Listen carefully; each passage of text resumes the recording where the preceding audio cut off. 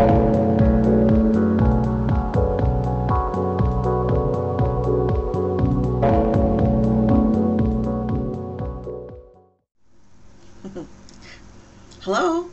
welcome to this podcast for the Affair Care website. My name is Cindy Taylor. I'm one of the co-founders here at Affair Care, along with my dear hubby David, who is the man behind the camera. Welcome again to our podcast. We are continuing our little series about marriage, and we are up to the third part of our series, which is the obligation of marriage. So I'm going to jump right on in because it's a really important topic, and honestly I think this one may be a little bit of a shorter podcast, and I hope you enjoy that. Today I'm talking about the obligation of marriage, and you might kind of wonder why I'm only speaking like there's one obligation. Clearly in the Bible there are many obligations that are mentioned. 4 quick examples. In 1 Corinthians 7 verses 2 to 5, this is where Paul is talking about the obligation for sexual relations and how a husband should have sex with his own wife, not other women, and the wife should have sex with her husband and not with other men, and that both should fulfill their marital duty to each other, and that Paul writes, I think this is brilliant, that the wife doesn't have authority over her own body, but her husband, and likewise the husband doesn't have authority over his own body, but the wife. And we'll get into this in a minute. I do want to mention that particular part has a great point that we're going to try to make about the obligation of marriage. Obviously, there is an obligation to sexual relations in a marriage. And then in Ephesians 5, a great chapter on marriage and the duties of husbands and wives. Here again, it's Paul writing, and he starts with the wives, and we're told to submit ourselves to our husbands as we would submit to the Lord. And this is not necessarily, I love to say that this is not something that's, this is something we can give to our husbands, submit, we give it to them. But rather, it's like the Lord. He is the king. Whether we choose to worship him or not, he is the king. That is his position. And our husbands do have the authority over us, whether we choose to acknowledge that or not. What Paul is saying here is, choose to live in a way that acknowledges the position that he already has, and also that acknowledges the position we're in, which is we are under submission. We're not the heads of our house. Likewise to the husbands, he says that they're to love their wives. And here I think that's really important because men love to they want to be in power and be in control. And Paul is reminding them that they are to love their wives sacrificially, as Christ loved the church, sacrificially. So, and he even says there, I think it's a great way to say it, that husbands who love their wives love their own selves. That's important, right? Another obligation that is discussed in the Bible is having children and raising godly offspring. In particular, in Psalm 127, David writes about how children are a heritage from the Lord. And he writes about how they're like arrows in the hands of a warrior that we shoot out, which is kind of funny because I think his imagery there is supposed to be like, they start in our quiver, but then they are shot out into the world. And that's where David uses that analogy about blessed is the man who has a quiver full of children. There are many obligations, if you will, that are mentioned in the Bible.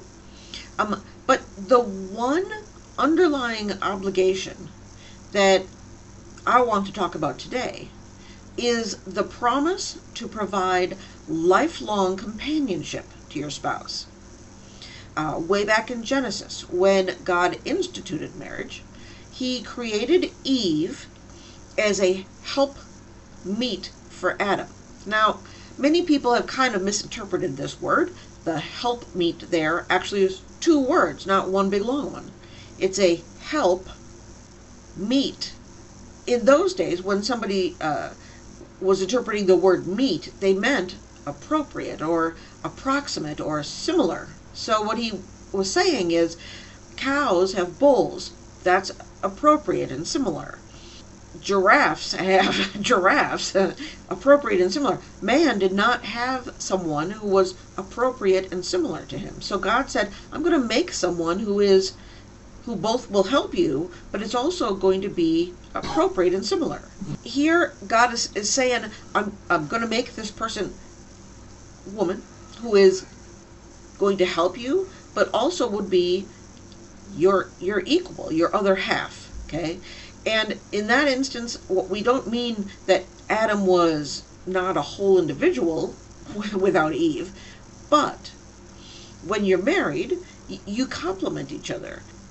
Sometimes you will have one has a strength and the other is weak in that area, personality-wise or whatever. Sometimes you both have the same personality, and you strengthen each other because you both have similarities in that area. So he made him a help that would be equal for him.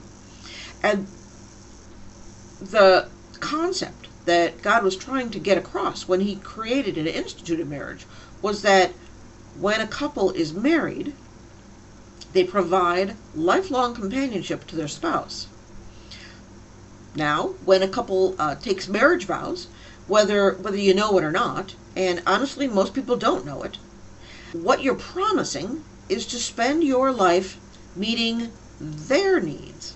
That is to say, your spouse's needs, not the other way around. Today in society, we've been told that love is about you. You will never be alone. You will get regular sex. You have somebody who's going to be there for you. You will have your needs met. So the focus is on the self. But as usual, the world got it 100% backwards. The obligation in marriage, the obligation, is that love is about giving and not receiving.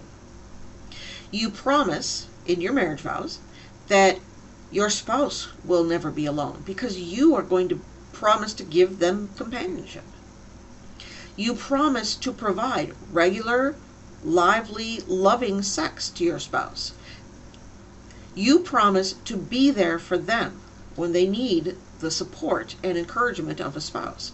And you promise to spend your life getting to know them so that you would know how to meet their needs. When a spouse comes to us here at Affair Care and they say something like this, well, I'm not getting my needs met, that is nonsense to us. We do not have people fill out the Love Kindlers questionnaire so that they can present it to their spouse and say, here's my needs, meet them, and demand that they get their needs met. We have both of the spouses fill out the questionnaire and share it with each other so that, one spouse can learn what would meet the needs of the other spouse. In other words, the work in the questionnaire is to listen and learn, not to demand. You are learning what would meet your spouse's needs, and then you put that into action so that you're meeting their needs. That's your promise, is to give. We help our counselees to see that the primary question is, how can I please God and my spouse, and not how can I please myself? And here we get back, once again, it's like a full circle. The focus is taken off of the self, and then selfish actions like I'm not getting my needs met and continuing in infidelity do not make any sense. That's it. That's our whole broadcast for this week. The one obligation of marriage is to give and not to receive, to give companionship. And I hope this has been a blessing to you, and it's something that you can take into your week.